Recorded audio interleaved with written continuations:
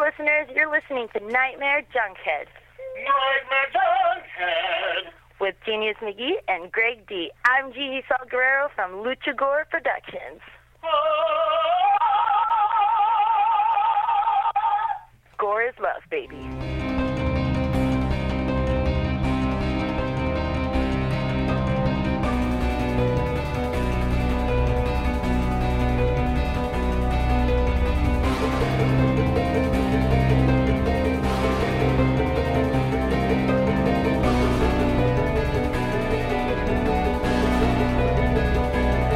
Weaving in and out of your consciousness like a bad dream you can't wake from, this is the Nightmare Junkhead Podcast, a horror podcast that celebrates the entire catalog of Leif Garrett.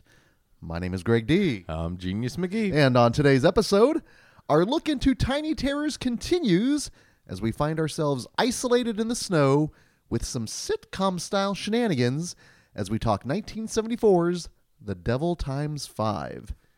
And whether or not you're up to snuff with your multiplication tables, you can listen into our show. Simply search for Nightmare Junkhead wherever podcasts are played. Hit subscribe, and when we drop our latest episode, it will download directly to your listening device of choice. All up in your slow-mo hole. And if you are going in slow motion out on social media, you can find us out on Twitter at Nightmare Junk and on Facebook at Nightmare Junkhead. And it is on that book of face where we have an events tab, which leads to Shenanigans and Piranha Shenanigans. And as this episode is releasing on Friday, December 17th, all you have to do is go to screenland.com where they have your, let's just say 1970s shag carpet shenanigans taken care of indoors. Virtually. Damn, again, we're not going outdoors. Virtually. Too cold out there, Genius McGee. Too many toros. Well, the Friday that this episode is releasing, we're going to be celebrating Christmas. Happy birthday, Christmas! With possibly one of the weirdest holiday horror films out there. Yeah. A film that is technically an international horror film. And one that features one of the best mullets that I've seen in quite some time. And a weird Santa Claus armament that just kind of very Michael McDonald-y. It's the entire film is something that needs to be seen on the big screen. It is our final Friday Night Fright of 2021, and we're going out with a bang with Dial Code Santa Claus, a.k.a. Deadly Games. A.k.a. 369 something or other. It goes by many a name, but regardless of what you call it, you need to see it up on the big screen because, again, then for the next 2 Fridays after that, we're taking the time off. So then our next Friday Night Fright will return in January. Of course, we'll be showing the trailer for that Friday, but I don't want to reveal what it is. But let me just say this. Since we got about 2 weeks, Genius, in between our last Friday Night Fright and our first of 2022, we need to find a beaded curtain. Yes, we do. That's all I'm going to say. Yes, we do. That's all I'm going to say. Even though Screen lands on Armour, it's going to be 42nd Street. Yes, it will. Yes, it will. Now, of course, the other repertory screenings going on that weekend, and this is one that I'm really anxious to see, given that we just watched the original as part of Christmas with the Nerds, which we'll get to, but Rocky IV... Rocky versus Drago cut, or the Drago cut, I should say. Sans Robot. I don't even want to talk about that. I know. Like, I know enough of it to know that, yes, there is no robot in this one, which is just a crime against humanity because it's one of the greatest things to happen in the year of 1985. Absolutely. That robot is rad. Yes, it is. Now, staying in the Christmas theme, another film that actually played Christmas with the Nerds back in the day, and one that we kind of realized that occasionally, let's just face it, no, all the time, we really need our films to be about an hour and 45 minutes and below. One of my favorites, though. It's a great one. I love this one. Fucking, it's got DeVito as the Penguin. But yeah, a 2.5 hour long movie in the middle of Christmas with the Nerds was probably not at the end of a triple feature. That might not have been the best of ideas. We learn as we go along. But hey, it's Batman Returns is still one of the best Batman movies out there. Oh, and a film that launched 1,000 fetishes at this point. Ridiculous amount. Oh yeah, meow. Yeah. And staying with the Christmas theme here, a film I actually watched for the first time last year, but knew so much of the movie because its very DNA is in just like the American consciousness. It's a Wonderful Life, genius. Merry Christmas, movie house. That's right, Zazu. I didn't realize how I thought the film could have veered differently if the pool shenanigans that come like with the gym floor that pulls apart, like if someone was Final Destination. Yes. I thought we were going Pottersville. I thought we were going an entirely different direction than what we did, and He winds up not jumping off the bridge, but causing a terrible accident. Just like everybody dies. Clarence, we need to break the cycle. And just like that's actually where you could probably do a reboot. there we go. We should talk to the dude who did the like Happy Death Day. To you, the one, and Freaky, when he likes to just take those kind of movies. See if you can take A Wonderful Life, add Final Destination, and like pow. I'm all But for we it. get like executive producer credit. There we go. Yeah, you heard it here, folks. Yeah. Let's put the copyright on that. Claimed. Now, not a repertory screening, but one that, and again, if you're whether or not, however you feel with the MCU Woo! I'm excited for this one. and modern movie making, I am also excited for Spider-Man No Way Home. It looks cool. I'm going in with low expectations. I'm excited expectations, optimistic, anticipatory. I've liked both of the Spider-Man movies, actually. Yeah. I've liked them quite a bit. I like the character overall too. Like Tom Holland's a good Spider-Man. He is. And again, having seen the trailers now, knowing what is in store, I wish I didn't know what they were doing, but I know they're also going to be setting up a lot of stuff for Doctor Strange and the multiverse. And here's what exactly. What I'm thinking, no matter what surprises that we find in the trailer, there's probably that many more. It's not revealed? Yeah. I assume so. I hope so. But As long as Defoe's in it, I'm good. hey, of course he is. Hey, genius. He's We're sitting creepy here. He's not as Norman Osborn. He's as Bobby Peru. Oh no! Oh no! No, because I'm afraid of what like the Green Goblin ornaments would be. Bobby Peru inspired. style. That They wouldn't be pumpkin bombs, that's for fucking sure. He'd still have a glider, but they'd be Blumpkin they bombs. would be, and they'd be right. He'd be like splinging them in pantyhose, and then like whoosh, and just throwing them. We'll meet. Me and Spider-Man are gonna meet again. You're gonna fight Bobby Peru. Fight Bobby Peru.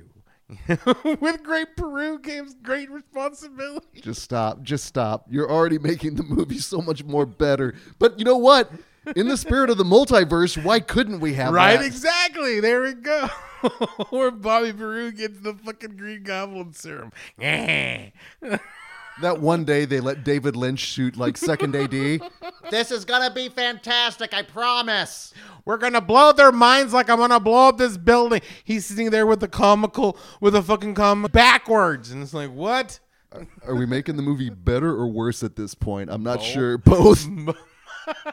Probably ruining it actually for a lot of people right now. Going, just stop it. We're probably raising expectations. We're shattering them all. So Well, I'm looking to have a good time with that happening this weekend. Now, of course, if you are living from afar and you would love to help support Screenland, well, you can do that a number of ways. Head over to screenlandonline.com, where they have a number of films that you can rent, or you can join their film family at Patreon by heading to patreon.com/Screenland, where amongst the many tiers and perks they have some watch parties, of course, of which Genius and I partake in. In fact, our next Shudder shout-out is releasing on Christmas Day, Genius. Merry Christmas, movie house. Merry Christmas, Shudder shout-outers. And we're going to be shouting out 2 films streaming on Shudder. And the first we hold near and dear. We've done a commentary on it. The second is very much the biggest meme on the internet. Garbage Day. The third features Bill Moseley. But we are going to be streaming both Silent Night, Deadly Night 4 and 5, which means you're going to be celebrating Christmas with Clint Howard. And Mickey Rooney. Can you believe it? with Brian Usna and Screaming Mad George in tow. You could do worse on Christmas Day. Now, of course, both of those are streaming on Shudder Give the gift of a shunting. right now, somewhere. Adrian's ears are getting red. And Emmy's like, Adrian, are you okay? He's like, just somewhere. It's a great disturbance in the force. Sorry, Adrian. Now, of course, those are both streaming on Shudder, and you can check that out. But if you would like some customized content, which I have no doubt will be so many Mickey Rooney impressions. Oh yeah, a lot of bad Mickey Rooney impressions. Be prepared. Yeah, be prepared, but prepare yourself for a customized pre-show, introduction, trailer reel, and of course, the post-film discussion. Head on over to patreon.com/Screenland. But Genius, if I'm talking Patreon and Film Family, Hey, Bally's. we of course have our own little film family over in Patreon, and I'd like to give a quick shout out to several of our film family members that made it out to our 7th Christmas with the Nerds. Right. We got this one right. So a shout out to Julie, Chad, Jesse, Diana, and Dustin, as they all came out and experienced 3 holiday films. And now that everything has passed, let's talk really quickly about the lineup and what we screened that night. I fucking realized how much I love Go. So we kicked things off with 1999's Go. And I have not watched that movie in possibly 20 years at this point, because it is celebrating technically its 20th year. And I don't think I saw it in the theater, though. I have to assume, did you? I don't think I saw it in the theater That's either. right. Yeah, we didn't. But we got to see it in a theater. And I can't think of a better way to kick things off, because I kept having those moments of, oh, hey, Oh yeah. Oh, it's Breckin Myers in here. Exactly, talking shit. Oh, it's Melissa McCarthy. People lost their mind at that cameo. So that kicked things off wonderfully. And then we went a little micro budget. But before we go, Oh. I remember having the Go soundtrack on repeat back in the day, and also like it kind of took me back to my club days, you know, because Go came out at the time, and I kind of remember because I was having a lot of fun in those club You days. were a good club kid. I was a good club kid, hanging out with all the candy kids and fucking going. I remember when I was in Colorado, like one of the more fun things was hitting down the raves down in Pueblo. So it was pretty rad. I had some good times. So watching Go was just like, I'm sitting there like, I grew nostalgic for the 90s. I was going to say, just that wave of nostalgia hitting you. Right? And there's Pavlovian shit 90s style too, you know, back in the 80s, but also the 90s. And also I was like, this soundtrack's fucking rad. And so when I came home, I played the Go soundtrack again and fucking rocked out. Dude, that's a hell of a night. Yeah, it was rad. Just like all the characters in the film. And again, even forgot about the Jay Moore and Scott Wolf? Yeah, characters and then their interactions. Yeah, it played like gangbusters, man. I mean, I think people really responded to it. But then we went into a film we actually tried to watch last year. Yeah. We were going to try to close with it, but we had complications, in which case it's a low budget film and not a lot of distribution. Not at all, and that's why we had Santa's Sleigh play last year, but happy to say finally got to experience A Cadaver Christmas. What I learned from that is I think I should, if I haven't seen a movie in a long, long time, I need to vet it first a little bit more. I think it played well. It played really well. Because I think it's just a funny movie and it's charming. But I think for me, after the high of Go, and I don't know, maybe because I was with my nostalgia glasses and just still riding that ecstasy wave of Christmas and thinking like, you know what, I need to have a Christmas party like that with the Santa Claus. And like for something I haven't seen in a long time, that's just, it's a funny movie, but it just was like, it wasn't, it was still a good ride for me, but it was just like, oh yeah, it's not Go. That's okay. And you know what? It ran 84 minutes, which was perfect. But it's a lot more gorier than, and for what they pulled off for the budget they had, it was really impressive because it's a funny movie. The Drunk. Oh, he was great. Yeah, he was. Yeah, and even the bar guy as well played well. I just loved him. He kind of looked like Bam Margera's dad. Yeah, he did. little bit. I was waiting for Bam to come in and start whooping on his ass, pee, pee, pee, pee, pee, or him fall down into like a tiger pit. Could if they had the budget, my friend, if they had the budget. But then we closed things off just with the most USA patriotic, just absurd film. There is the Rocky IV, Rocky versus Drago cut. We took in the Rocky IV robot cut. The OG original, we closed off with that one, and I was so happy with it. Well, I can't say I was so happy with it because I won't lie. Little peek behind the curtains there. I had the bubble guts that evening. Like when we were getting ready to start the pre-show, I was back in the projector room doing a dance, trying to hold everything down because I wanted to make sure we started on time. And I knew if I went to the restroom, once I got things started, I knew I had a 10-minute window. But yeah, it was rough. So how did Rocky stopping the Cold War play, Genius? Okay, so here's the thing. So I worked that day before all the way up, and I came straight from work to there and did the yakety smack, and then Rocky lasted a long time, and it was at the end, and I was like, yeah, you know, hearts on fire, right? All the way, and he's fucking training and pumping. I just got finished eating my Hugo cluckety cluck, right? And I'm sitting there, next thing you know, right? I'm out. I'm fucking out, and then like, boom. I wake up, I can change, you can change, I can change. And I'm like, oh shit, hearts on fire. So I'm like, hey, thank you everybody, have a good night, and drive safe, donate to the Yorkies, enjoy. Yep. And so, well, it worked for you then. I think just the culmination of everything, that's fine. But I definitely know I heard from people that said Rocky IV played well, and of course, for the most part, it was just good for Dustin to see it, because I'm sure he hadn't seen it in like 2 weeks. It just made me feel weird because I'm old. I'm like, normally back in the day, like, yeah, even fucking 3 years ago, like, oh, shit, I'm going to come home and do that. But see, that's the thing. Even if I take it like now, I'm like, yeah, then like later on when I want to go to bed, I fucking can't.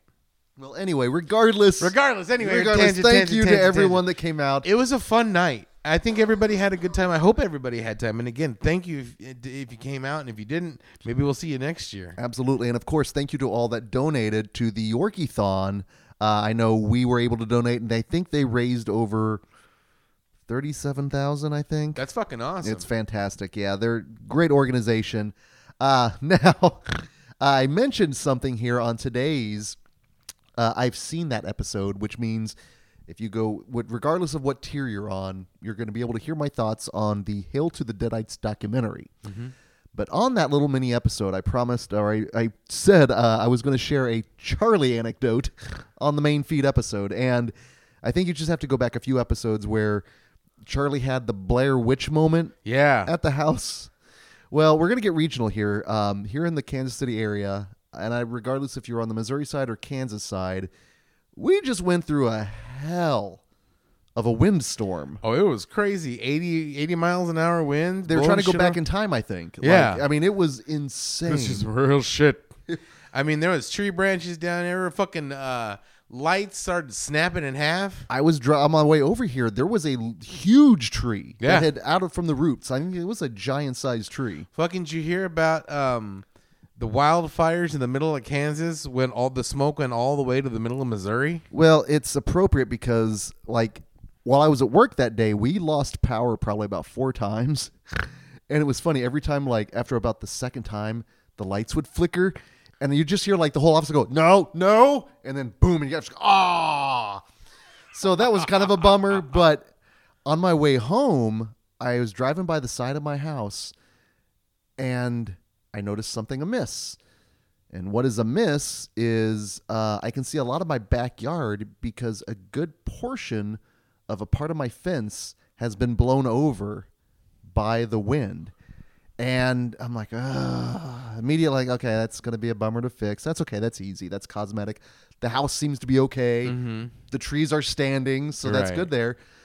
But then I thought about like, oh, but if that is open, would Charlie do anything? Like maybe find her way out? Because, she's done it before, unfortunately. And I pull up, I look to my little window where she's normally perching, waiting for me. Nothing.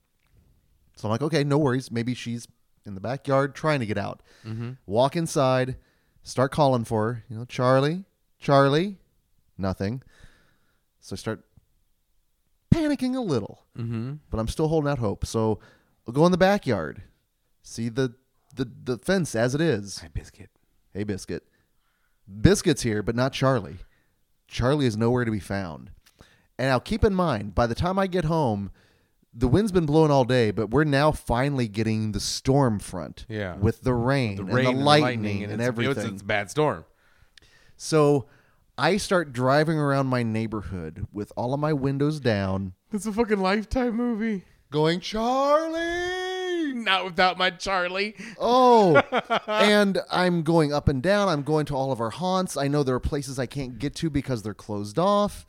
And I'm freaking out because I'm thinking the worst case scenario at this point, that she's gotten out. She's chased after a biscuit or a squirrel. And she's either gotten hit by a car. She's scared and hiding and petrified of the storm, or maybe something even worse. Maybe Right. she got picked up and is going to be in an animal ring at this point. And Next time you see Charlie, she's all like buff, roar, roar, roar, roar, roar, and like a fighting dog and shit. I don't know. That's the stuff that's running through my Right, head. right. And then after about an hour of that, I go home and I go to the social media. And I go to one of the Facebook pages we have for our neighborhood. And I put up a couple of pictures like, hey, the wind blew the fence down. Charlie is out. If any of you see her, please let me know. So the rain stops. So I go out and I'm on foot now for about another hour, walking around the neighborhood. Charlie, Charlie. My neighbors are out with me, looking with me. It's like we've got neighborhood thing. It was really touching, because again, these are the same people that like when Lola passed and I was introducing Charlie and walking her, they came out and, offered condolences. So, Yeah. I think they also know I'm fragile, and Charlie is one of my last links that I have. They're like, dude, if he loses Charlie, this isn't good. So He was such a quiet, good neighbor. Till we found all the heads in the fucking fridge. all these tiny shoes. But so again, another hour of doing that and nothing. And I'm really concerned at this point. So I go home and I go back to the social media to see what I see, and just a flood of people commenting, hey, we'll keep an eye out. We're already looking. But someone posts this little blurb like, hey, I saw a dog that looked like that about like 3:30 this afternoon with a guy trying to corral her. I'm like, okay. And then my friend Nicole sends something to like I'm sorry if this is really boring, y'all, but this is me working through my trauma. But she sent out to like a KC Lost and Found Pets page. Again, there's a page for everything in Facebook. Right. And sure enough, up pulls this picture and they're like, hey, Greg, is this her? And I look at this picture of Charlie Barley, because it's my front lawn basically, and Charlie, and they like, yeah, we just picked her up. We're scanning the chip. She's at KCPP. And I mean, I felt good because I was like, okay, Right. she's in a shelter. I know she's scared, but I know she's not out, been hit in a dog ring, getting buff. Yeah. And I picked her up this morning and was just so relieved to see her. But Oh, I yeah, bet. but just the combination of just the fence down and then Charlie being gone, I did not sleep well last night. Oh, hell no, because, you don't know where your baby's at. I Oh, totally it was- understand. I mean, because, fucking, when I had Owen, and every now and then Owen would... Biscuit doesn't do it so much. Not as much He wants anymore. to. He wants to. But Owen, he used to make mad dashes to the door. I mean, just you couldn't keep him in, right? And sometimes he would escape, and the next thing I know, he's gone. And even when I would, take him out to try and get him, he's gone. And I'm like... Shit! Next thing I know, I'm looking around, I'm like, Owen, in my heart of hearts, I know that he's flattened on the road somewhere, or somebody picked him up, or he was such a cool cat that he probably jumped into somebody's house and was like, hey, I live here now too, I mean, so he was just so I'm like, my baby's gone. Everybody's like, he'll come home. I'm like, no, he won't. He doesn't know where he's at. And I don't even know, and he's gonna get lost. And he's scared, right? And so and then sure enough, he'd fucking come back. Or I'd see him maybe a half a block away, looking at me. What the fuck is wrong with you, dude? And I'm like, come on, man. Keep your composure, old man. Right? I'm like, come here, Owen. Man, all right. Well, in any kind of an alley cat or street cat, they, I think, identify the places that they know are home. And yeah, they will eventually make their way back. But with Charlie at that point, I just assumed I would see her curled up, waiting for me at the front door, ideally, if she was still out and about. Right. But needless to say, I was able to get her back. Took her for a couple of walks. We went to the park. She had a great time. She got to run Rough House and Roll, and going to be fixing the fence this weekend. But yeah, it was horrible. And then indoor dog for the next couple of days. But then that you mentioned about that big the fire that was going on in Kansas, Yeah. and how the wind brought that stench yeah, that smoky of smell. smoke. So I'm walking around my neighborhood with this just stench going on. I'm like, we're in our the final days here. Like this is There's a bunch of nomads picked up my dog, and now they're eating him because there's no more food around. You know? it was terrifying. It was scary. And then there was that huge crash in Westport where the fire truck actually drove into the riot room. Yeah. Like, I mean, a lot of it was crazy. I mean, if you're listening outside the Kansas City area, you probably heard about it potentially. Like it But was it was nuts. Yeah, Yeah, it it's was crazy. crazy. So, needless to say, Charlie is safe. And if you'd like other random insights to our lives, you can become a member of our film family by going to patreon.com/nightmarejunkhead, where indeed we have every tier from a squiddly diddly to another time. Another place. Speaking of another time, another place, this movie is fucked up. Oh boy, what I've really enjoyed so far with our kind of view into Killer Kids, Terrors That Are Tiny, is we've gone into the 80s, we've gone into the 90s, Yeah. but oh boy, is it always fun when we go back to the 1970s. Let's go way back and get weird. Guaranteed, if we watch a genre film from the 1970s, usually at least one or both of our jaws will usually be agape Drop at some point. at some point in the film, Either in shock or dumbfoundment. or sometimes genuine joy, Right? but usually in shock or awe. Because in the unhinged 1970s, you could do a lot. Yes. Yes, you could. You could get away with a lot, and it would be considered, I mean, like, the 80s, we thought, okay, shenanigans, but this shit that went on in the 70s puts that to shame. This movie, I was waiting for pineapples everywhere. The 70s were wild. This movie was wild. This was a movie that I don't think I could have. I've seen that my way through because I knew very little of it, but I knew about it. But we were talking off, Mike. Even if you knew a little bit about it, there's no way a movie like this you could bullshit your way in a conversation. No, because there's the stuff that happens is so specific and weird. Yes. There's nothing general about this movie at all. Like it's along the lines of baby doesn't walk, baby doesn't talk, just the fuck. Well, that's the previous year from 1973. Right. The Baby. A hell of a double feature. Yes. Could be had with both of these. Yes. But before we get into the weirdness of The Devil Times 5, one of the cast members in this movie was a very young Leif Garrett. Mm-hmm. Now, how do you pronounce his name? Leaf. Leif? Leaf. Leif. Leif or Leaf? Leaf. Okay, I go Leif. Now, is this the Leaf. Buck Flowers? No, I'm probably wrong. It's probably Life. Life? I'm pretty sure it's Leif. Now you got me saying it. Leif. Because I watched that VH1 I'm Leif Garrett behind the music. of the Ozarkan clan. No, he's not Irish. We're not going that Leif way. Garrett. But he was kind of a phenomenon in the 1970s. From a child actor to a teen heartthrob through music. He kind of went Pop the music? Travolta route. Yes, he did. But see, while Travolta made Carrie and this Carrie, The Boy in the Plastic Boy in Bubble? the Plastic Bubble, Because it's a Fucking- TV-made movie. Yeah, and it is. Leif Garrett went and made Cheerleader Camp. Yes, he did, And- with said Buck Flower. Flower.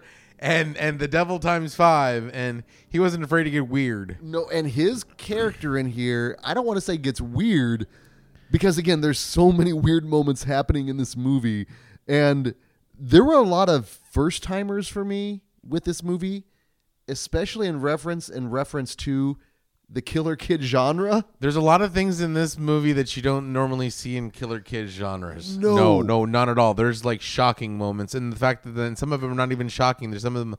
What is this? Is this a sitcom? What's going on? This movie is tonally all over the place Yes. via the score, the acting, The editing. the editing. Now here's the thing though. Us saying all this, I enjoyed the hell out of this movie. Oh yeah, me too. This movie was wild and weird. definitely a killer kid movie, but unlike some of our killer kid movies where we're just lost in the world of the kids, we get some weird adults in this movie. We get a lot of weird adults. And you know what? We talked about Leif Garrett, but also one of the cast members is a young Boss Hogg. Now, Leif Garrett and Boss Hogg are going to be very specific timestamps. It could be. That might be how people know him at this point. But for those of you that were not born in the boon of the late 70s and early 80s, Boss Hogg was the nemesis to the Duke boys down in with the Dukes of Hazzard and just some good old boys. Never meaning no harm. The theme song was great. The car was great. Luke and Duke. You had Daisy Duke. You had Roscoe P. Coltrane. You had Uncle Jesse. You had Scooter. Everyone. Goober. Cooter. Cooter's Garage. I was always like, can I say that on TV? Cooter. But what you could say was Boss Hogg. Oh, yeah. Because if you say Boss Hogg, what image comes to mind to you? Oh, big dude, stark white suit, big old cowboy hat, driving a Cadillac with the horns on the front, and just a big stogie, just like a Texan, just a big old rich Tex. Boss Hogg. Seeing him in this movie, because he's very anti-Boss Hogg. Yes, it took us multiple times to go, wait, who is he in this movie? Yeah, he's not a Boss Hogg at all. No, he's employee pig, if anything. He's Buff Hogg in this one, right? I mean, I don't know what to call him Buff. Maybe Svelte like Hogg? Chussel Hogg, because he's still a big bald crony. I mean, like, here's the thing. If we didn't know he was Boss Hogg, we're like, that's a big old oaf, dude. But now knowing that he later becomes Boss Hogg, this is like the before. It is. And so it's like, okay. So now he's not quite svelte. He's trying to get tough. There's scenes of him working out, but like he's chussely. That works. The chussel works. Well, this movie opens up. He's Chicharron. He's Boss Chicharron. Shit. The movie opens up with one of my favorite things that happens when we go in expecting the Devil Times 5. Devil Times 5, and we see, what is this? The Horrible House on the Hill? AKA, so this is another one of those movies that, depending on the region you're in, it's going to go by a specific title. So we went in expecting the Devil Times 5. We get Horrible House on the Hill, but also known as The Beginning, also known as People Toys. This movie went by many a name, which I kind of like People Toys the best, though. I'm not going to lie. People Toys is kind of cool. It just cool. seems weird. Yeah, it would fit. When was the last time you watched The Toy? With Richard Pryor? Yes. I haven't seen that movie since probably 1994. Okay. I probably haven't watched it since like 85. I don't think it holds up. No, well, just thinking Richard Pryor as a people toy, technically. Right. With Jackie Gleason. This movie opens spectacularly with a van crash. No, it opens oddly with the sitcom Brady Bunch credits. I was waiting for Lorimar to pop up. The Lorimar production. Well, this movie does seem very made for TV in some ways, but you couldn't show this on TV. Oh no. So it has this weird aesthetic to it. And from the font and the titles to the music. It's Brady Bunch music. It is 100% sitcom-esque. There's 3 types of music in this movie. Maybe they know 3 songs. One, the Brady Bunch shenanigans music, right? Yeah, they know the recorder creepy shenanigans. A lot of use of recorder in this movie. And they know the Kentucky Fried Dr. Klon's Lair soundtrack. So there's some musical cues in this that and from the first time we heard that cue, Genius and I both. Buckus! And every time it plays along in the movie. A lot. We would giggle every time. Randomly. The music would change randomly, but yet it always worked, but it was always, what the fuck is going on with the music? Unless the record stopped.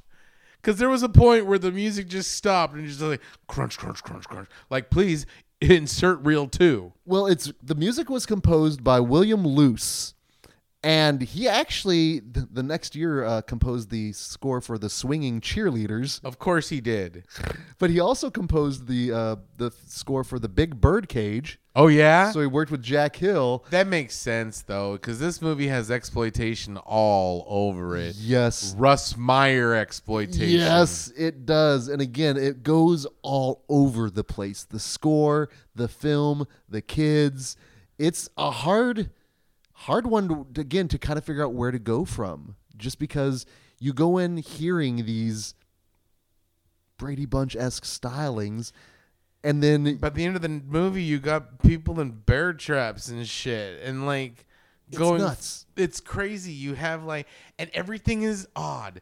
All the characters are odd. You have like the sexed up wife that's abusing mentally handicapped people, and like we got a scene straight out of friggin' The People. Oh my God, no, The Hand That Rocks the Cradle. yeah, we did. It's horrible. So all of the adults that we're introduced to, all the kids we're introduced to, are very specific, yeah, and they're all fitting like very specific tropes.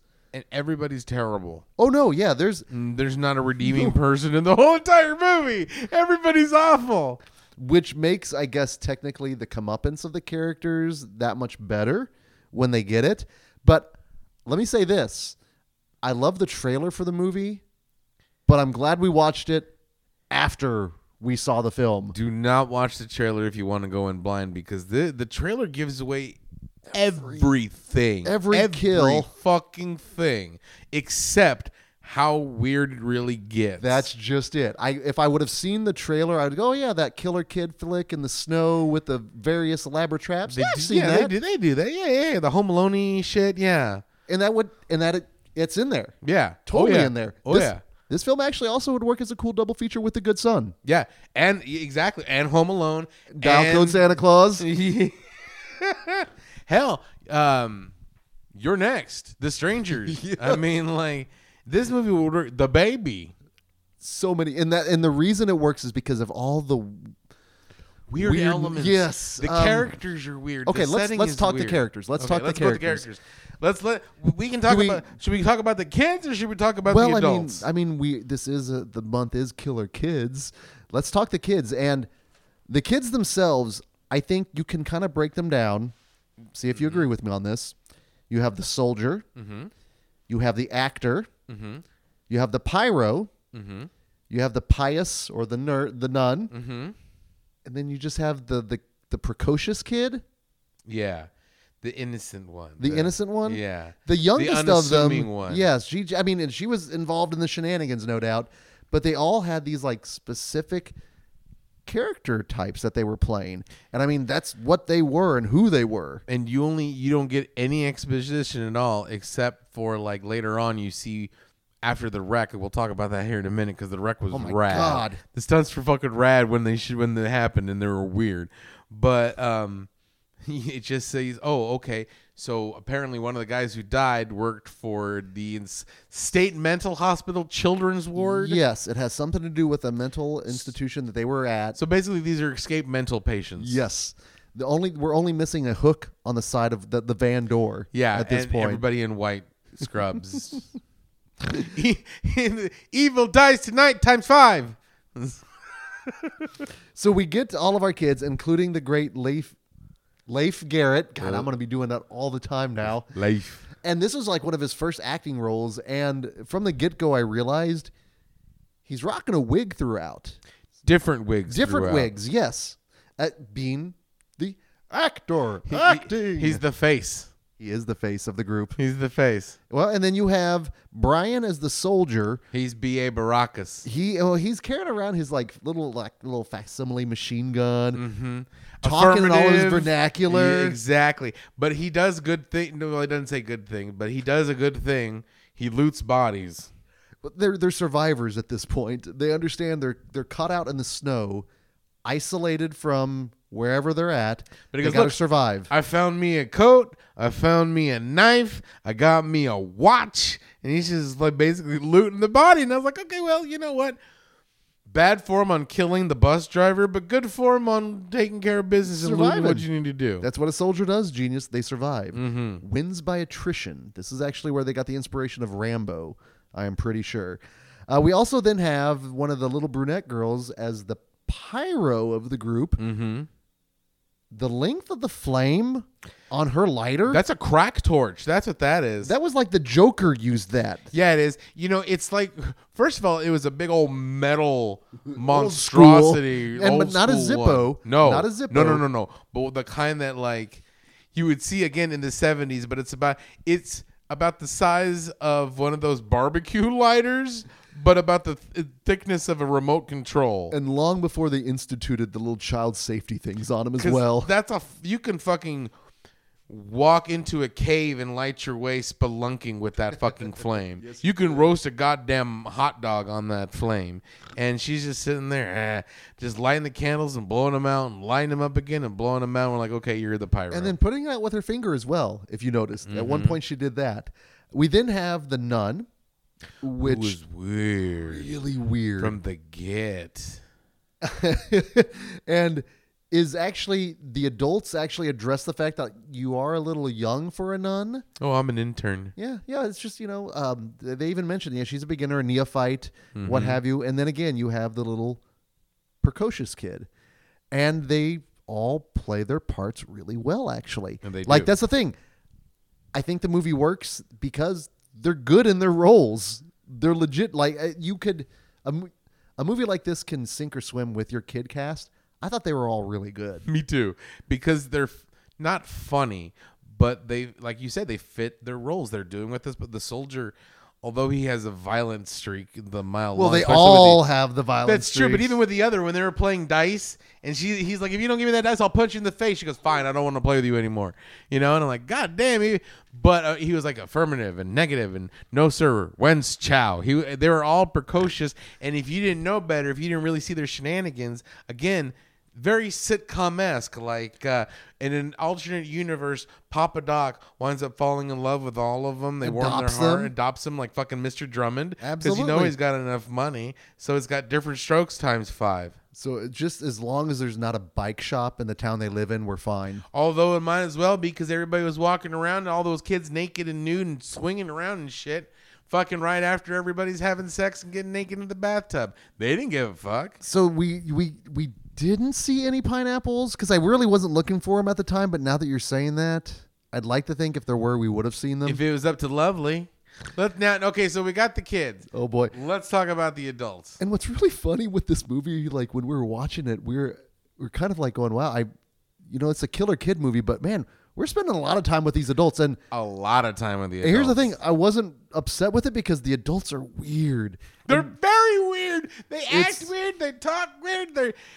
First of all, one of your characters is Papa Doc. Papa Doc. Papa Doc. Now my Papa Doc reference pulls me back to Craig R. Baxley's Action Jackson. Mm-hmm. What does Papa Doc do for you? Papa Doc, I can't remember. 8 Mile. 8 Mile. There it is. Okay. That's it. And now, then, wasn't Idi Amin's one of his name Papa Doc? That I can't verify. Hold on. I gotta verify, because also I don't know why, but like. Oh, that's fair. But because while you're looking for that, we were, I guess, just impressed by kind of the look by some of the cast, because this movie is definitely all about mid 1970s, from the shag carpet to the pantsuits that we were seeing, to Papa Doc's hat that he rocks at the end of this. And he's over there just angry, like, I got so much money and I'm pissed off, and you, my crony, and his bald crony, like, you tell him, boss, what, just spineless. It's a good spineless number 2. Played by Boss Hogg. Played by aforementioned Boss Hogg. But we got to call him his full name, Harvey Beckman. Hey there, Harvey Beckman. You'll get yours, Harvey Beckman. We'll meet again, Harvey Beckman. We'll get to why that works so well. We then have, so we've got Gene Evans by Papa Doc. Now, you made a significant discovery. Yes, about Papa Doc. About Papa Doc, so much so that you paused the movie to break this upon me. Because if you look at his IMDb, that man worked and worked and worked and did and worked and worked some. Yeah, he's that guy because he was in so many like shows back in the 80s. I mean, Simon and Simon, Remington Steele, Heart to Heart. I mean, all those. He probably played a bad guy in Matlock. I mean, any show that you watch, and especially you kids watch, like not ironically, but like go back in the day vintage, because like there's a huge following of Golden Girl fans and like Matlock fans that weren't around back in the day when they were in. So if you're watching that now, you've seen Papa Doc. He was probably in Bounty Law. Yeah, exactly. Probably in everything. Branded. But he was also the narrator in Sourdough, an adventure through the wilderness. Concern it, this land's gone to seed. So you telling me that he narrated the trailer for Sourdough, the trailer that defined so much of our relationship with Cynthia Rothrock and Sourdough. That poor dog jumping into the rapids. Unreal. So, old prospector being chased by fucking snowmobiles. So I don't know if it's just the beauty of genre, the fact that, of course, he narrated the trailer for Sourdough. No, he narrated the whole movie. The whole movie. Okay, there. So I'm glad we got to experience them, because Papa Doc is great. Yeah, he is. He's over there. He's just this old grizzled businessman from the 70s that you expect, and he's like, "Oh, go to bed, you boozed up old broad." I mean, just boozed up old broad, just yelling at people, snapping orders and everything. He's not a pleasant person to vacation with, and that's what basically his group of doctors are going to do. And you've got 3 different couples all traveling to this isolated like vacation house. There's Papa Doc and his wife, Lovely. Mm-hmm. We'll get to Lovely. There was Boss Harvey. Yep. And his wife, his lady friend, who was its aforementioned boozed up old broad. Then you got like budget Franco Nero for the most part. Like if Franco Nero and Gerald McRaney had a kid, and when he's naked, a little bit of Hulk Hogan. Do you think he was tearing his shirts off before some of those takes? Multiple takes were like, dude, put a shirt on. I am a real Scandinavian, because he's... And then his blonde lady friend. Who was Papa Doc's daughter. Yes. And she also suffered from the same disease that Angela suffers, because she didn't blink at all. Because they would have extensive close-ups of her when she's talking at the beginning, and it's so weird, and she's not blinking, and she's so intense, and the camera's just kind of focused above her. And so, but she's talking, you're like, what is going on? So you're engaged in this movie because you're just dumbfounded at times. Dumbfounded in a good way, though. Yes. Just constantly entertained. But yes. Time after time, both of us looking at each other, kind of like, are we watching this? Is this really happening? What's going on? And then, so we have her who's married. So that's Papa Doc's daughter. And then we have Bulk Hogan. Then we have, so let's talk about Lovely. Lovely. Because we can't talk about Ralph, who is basically their manservant. Yes. And groundskeeper. Comes off, and thankfully in the 1970s we didn't get the R word thrown out. Right. I was really shocked. The one thing that wasn't another place issue we could have had with it. No, he very, very much plays, as you said. There's a moment he plays his character as like a caricature, like a oh boy, what did I say? I wrote it down too. He's because I want to pet the rabbits, George. He talks about the rabbits. He talks about like this, and I'm gonna fix the rabbits. He's doing like a dollar store Lenny at this point. It's really weird.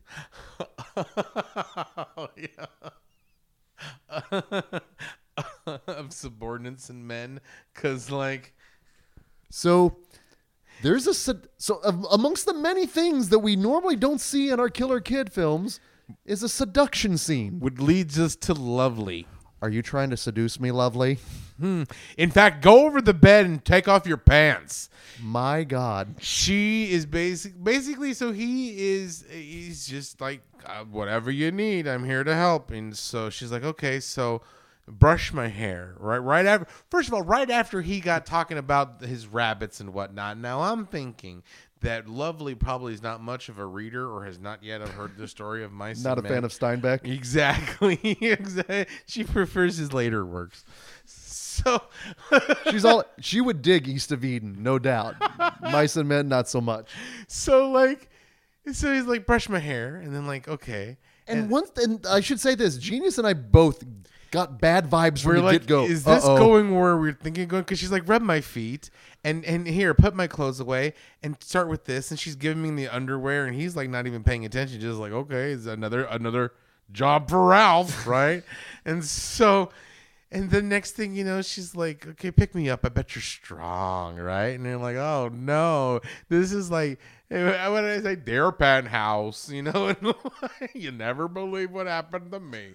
And so it's like, but at the same time, it's wrong because it's wrong. It's It's so terrible wrong. because, but you feel bad. But it's one of those ones where you're like, oh my god, I feel bad for laughing at this. I'm trying not to like, but it's just so fucked up and she's like, okay, take off your pants, and he's like, you ever been with a woman before? And he goes, yeah, I went with my mom to the store. You come over, your sister's here. I've been with plenty of women. That's not, oh, simple Ralph. Pleasure me, right? And then so then you think it can't get worse, and you're like, God damn. Next thing you know, here comes the daughter of Papa Doc. I can't even remember her name. That's okay. We just know her as the daughter of Papa Doc. Daughter Doc. Daughter Doc. But this is where the letter of Penthouse could have gotten so much better. So much, exactly. Jackpot. And so like, and in comes like, it's like something straight out of fucking Pornhub. In comes fucking. It comes Daughter Doc wearing this robe that barely covers anything. I mean, like, it's Very open little. in the front and just barely closed, just high, leaving very little of the imagination. Yes. What's going on? Oh, I'm just giving Ralph a job. Ralph, put on your pants and get out of here. What the fuck do you think you're doing? And next thing you know, it turns into a straight-on Russ Meyer cat fight. I mean, and next thing you know, robes are being flung open. Fucking Lovely is half naked. We're seeing a lot of Lovely. We see a lot of Lovely in this movie, right? We see a lot of everybody in this movie. I'm surprised we didn't see Boss's Hog. I'm surprised we didn't see Papa's Doc. You know what I'm saying? So, because we saw a lot of it. We saw a lot of different people. And 1970s a lot, I should add. Exactly. 1970s a lot. I mean, big is life and twice as ugly. And we'll get back to that in a minute. But anyway, back to Lovely. So they're rolling around, and next thing you know, in comes I don't even remember her name. I just remembered like boozed up old broad. Yeah. That's terrible, but just the way he said it, just let him just laugh. It was funny.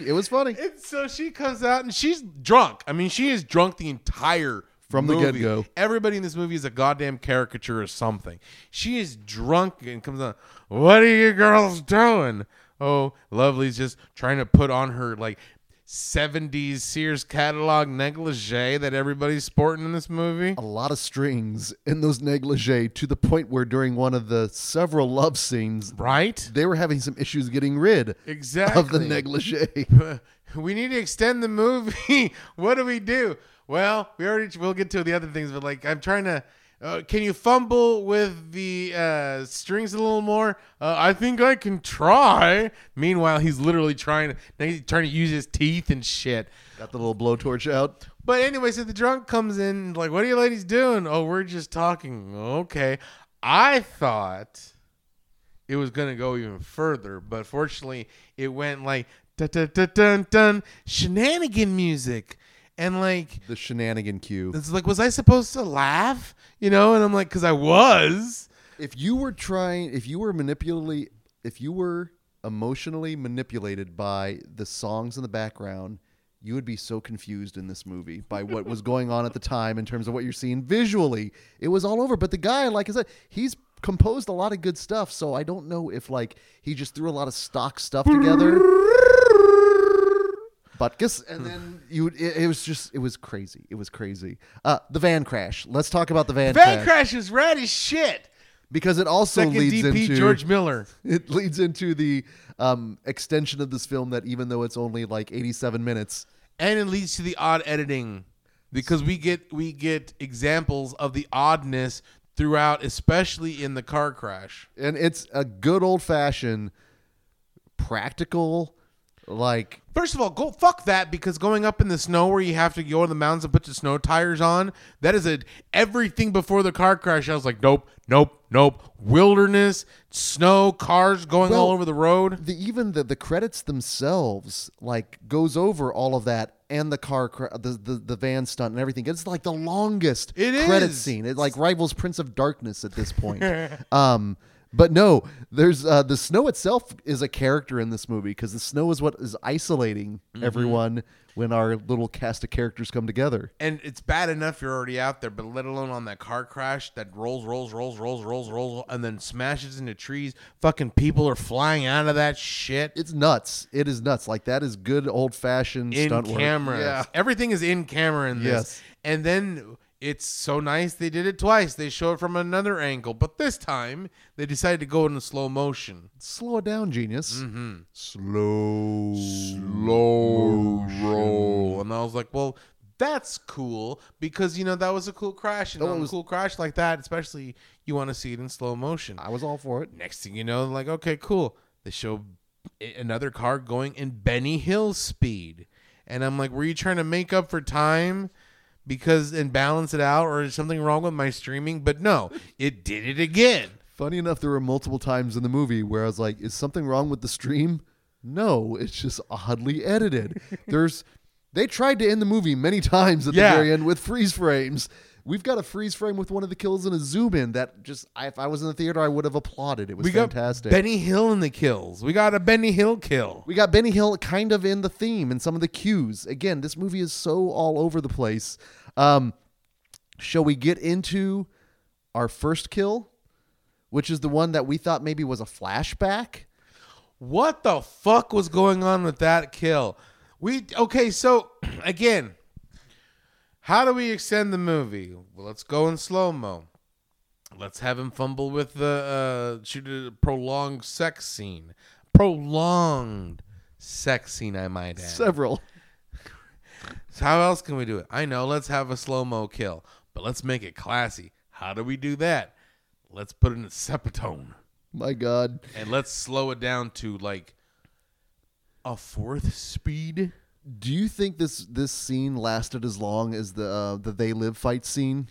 Exactly. And it should have only been like a quarter of that. No, because yeah. And we were like, is this a flashback? Why is he wearing the coat that he just found? And they're hitting him with hammers and the very first scene that we see is with the nun and the pitchfork. And it looked creepy. Yeah, it looked legitimately creepy. That was creepy. I was all for it, and then it was kind of like the Simpsons rake gag but it just went too long though. Like it kept being slow. Yes, and I thought I was like, okay, they're establishing character. Them, slowly the creeping nun being. That was well done. Yeah, there's some really good stuff in there. But they're like, let's extend that and see.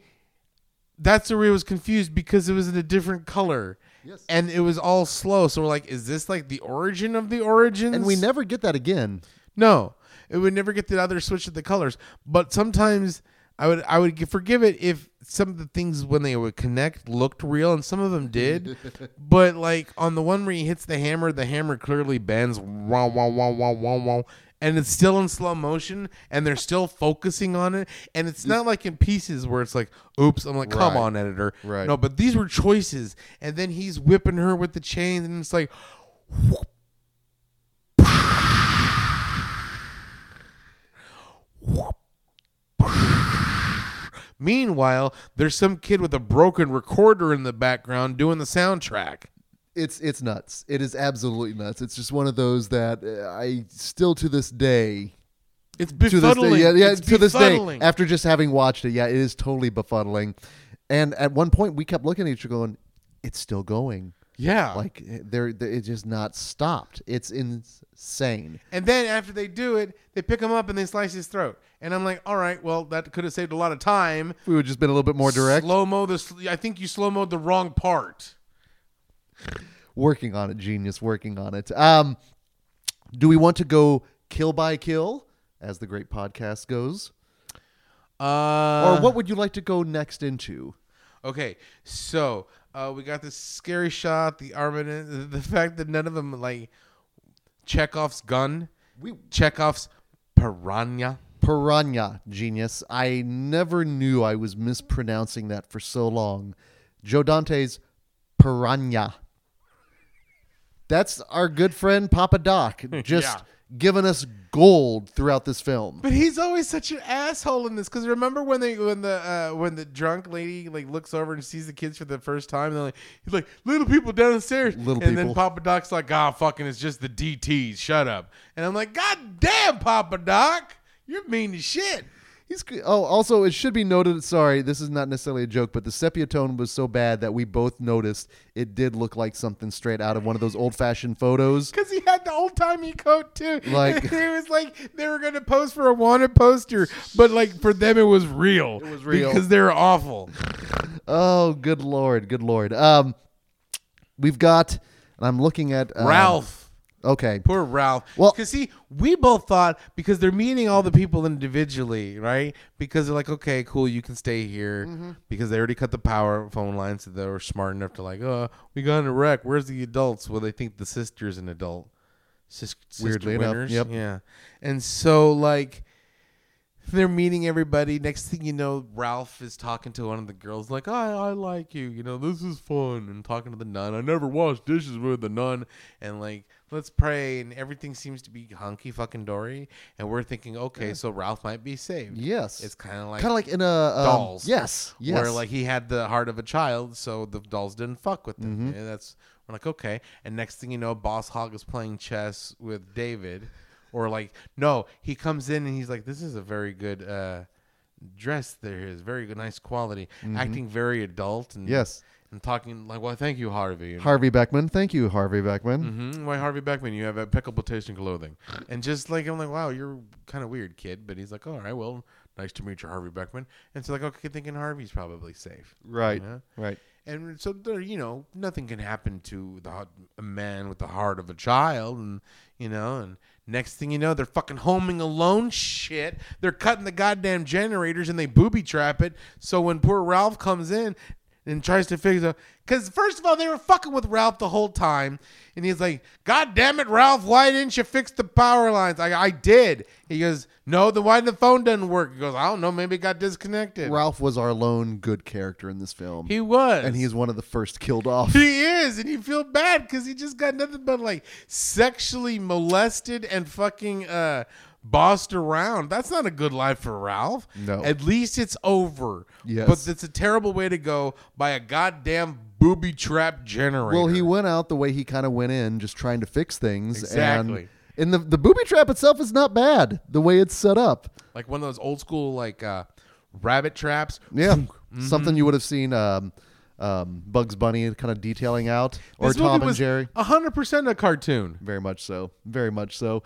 But from Ralph then and his demise to then the demise of some of the other characters. In fact, when we've got Lovely's demise, in which case we finally get the naked hairy man ass. But before God. This movie has, we told you a lot. We get a lot of naked hairy man ass. Yeah, know what we haven't had in either The Good Son or Bloody Birthday? A naked hairy man ass. Okay. No dong, but naked hairy man ass. I was waiting for dong to be hung. Right. Where I was like, oh, but they didn't. You just got the man ass. Hairy You naked man got ass. some clever little bits. I thought we maybe even got some like a little bit of the beanbag, but we didn't get anything from there. Right. Like maybe he was wearing something up on that potentially. Like a merkin. Yeah. No, you don't need a merkin in the 70s, genius. No, that's There's true. already a lot of stuff going on there, my friend. But we get that entire scene, which didn't take me out of the movie. It just kind of enhanced it, going, wow. Because Lovely is just seducing everybody she can. Everyone. And she's just her whole scene when she's just shaking. He's like, I don't want you to know. Yeah, she's like, you are. We're gonna do this. And the whole time she's just kind of like, oh, you piece of shit. She's talking shit the whole time. She's lovely on the outside, but not on the inside. She is terrible. And that's fair. That's fair. Because again, she is the one that ultimately gets the demise from the piranha. First, she gets drowned by the nun, and then here's the thing. Remember when they're waiting everything's going on. They're like, oh, we can't get out. We can't escape. She goes, well, you know what? We need a plan. Well, until you find a plan, I'm going to take a bath. And we're like, the fuck? Well, you're dead now, right? And then she's sitting there taking a bath, and you just see boob, right? And there's a lot of boob shot in this. And then here comes, we're like, oh, are they going to throw the piranhas in there? Well, they better, because they made a whole scene of piranha. Well, welcome to Vernacular with Papa Doc. But so then they better fucking do it. They better fucking do it. And sure enough, whoop, they threw the piranha in there, and I'm like, very nicely done. And the piranha go to town, which was chef's kiss on that. So Chekhov's guns, Chekhov's piranha. The guns also eventually come into play as well, as they should. Let's see here. Can we talk the Chekhov's sickle? Which one? Chekhov's scythe? Oh, wait. How did the scythe come into play with that one? It was the swing. Oh, they the attached swing. to the swing. That's right. Oh, because because when they're in the thing, when they're in the garage or the tool shed of doom, and they're looking for all the things, they're like, oh, look at this. I bet we can slice people with this. And Brian, the soldier, was like, I got a better idea. Let me see if this will work. And they're over there trying to like Home Alone shit. Yeah. What do you say? The scythe swing? Yeah. It's the scythe swing. Freaking awesome.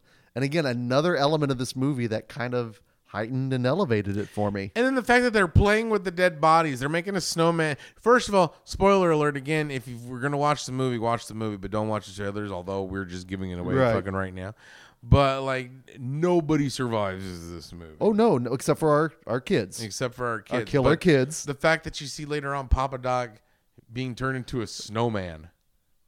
It's terrifying. And they're just having a good time. They break out into celebration multiple times when the person is set on fire. They're dancing around like it's goddamn Lord of the Flies. Instead of Piggy, it's Boss Hog. It is. I've got the conch. Let me speak. And then like you hear and the end. Go back and watch a little bit more of the Dukes of Hazzard, kids. Or read Lord of the Flies. Well, actually, technically, Harvey Beckman, his death scene is actually quite good as well. No, he totally... He was cool with David. He was cool with David the whole time until he played chess. And even David, the Leif Garrett, was like, hurry up, Harvey Beckman. Take your turn, Harvey Beckman. We're waiting, Harvey Beckman. It's right? So and he's good. like, fuck, you little shit. And he goes, all right, cool. Checkmate. And then he's like, good night, Harvey Beckman. And I'm like, you are now about to die. You're on the kill list. Right? And then next thing you know, I'm going to go chop wood. And I'm like, oh, that's a bad idea. Do you chop wood in your tie and slacks a lot of the times there, Genius? No, I don't. I don't chop wood, period. But you know what? Good on Harvey Beckman, though, because the whole time Papa Doc was giving him shit. And then before he cuts the wood, he's like, you're going to give me this fucking job, and I'm going to go cut this wood. And not because you told me, because I fucking feel like it. And then walks away and then, like, starts chopping wood. And then here comes David. Can I help? And I'm like, fucking say no. Or say, yeah, sure. Go ahead, give him the axe, and then go. Now, was this after David did put on the other wig and the dress? Or was that after? Okay. No, I think after his kill, he celebrated. Okay, that's fair. And the actual kill itself, very much akin to kind of a Friday the 13th Part 5 with Joey and an axe in the back. And this is the one. It's a good reveal, though. It's great, and it's in the trailer, and it's the zoom in and the freeze frame. The Benny Hill zoom in. There was two. There was that was the zoom in and freeze frame. The Benny Hill kill was the harpoon, because it was harpooned by Benny Hill. It was harpoon by Hill. Yeah, Benny Hill And harpooning. I didn't see that one coming, actually. Me neither. Neither did she. No, she did not. And neither did Naked Nary Manaz. Neither did Major Dad. No, and he was all upset at this point because he's kind of the final guy at this point.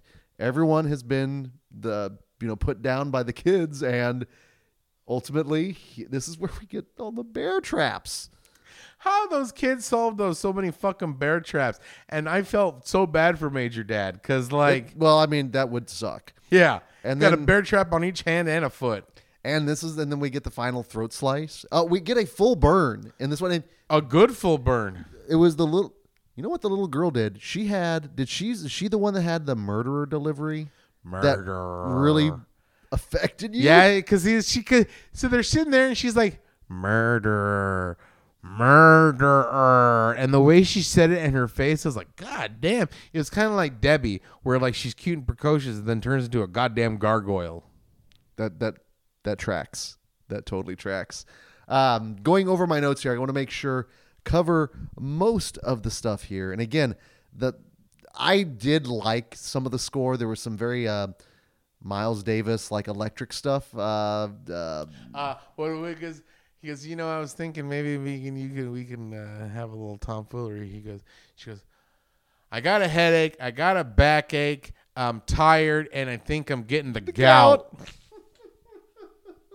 Again, there's some funny stuff in this film. Yeah, there is. This is very much one of those films that if you're talking about the weirdness of the 1970s, this is one that you can throw on. Because this is a weird ass movie. And it is very much a killer kids film. And I'm glad I got to experience this though. So thank you to Shudder for this, that it is streaming on a Shudder. Mm-hmm. Final thoughts on Devil Times 5. AKA I like the way it ended. The way all of a sudden it you was just trying to end. That was trying to end again. Another weird editing thing because you're like, oh, the kids survived and they're turning basically into a Pee-wee's Playhouse of Doom. Yes, right. And then like, yay, stop, And it would freeze. and then it come would back go. on. Well, what do you think? Do you think we're gonna get caught? You know what? I don't know if we're gonna get caught, but let's play. Stop. What do you want to play? I don't know. I don't want to go back. Maybe we should not go back. You know what? I get tired of this place. Stop. You get tired of this place? Don't worry. We're going to find new toys. And then the beginning. And The I'm like, beginning. so the beginning's at the end? All right, cool. And I'm like, well, the beginning of what?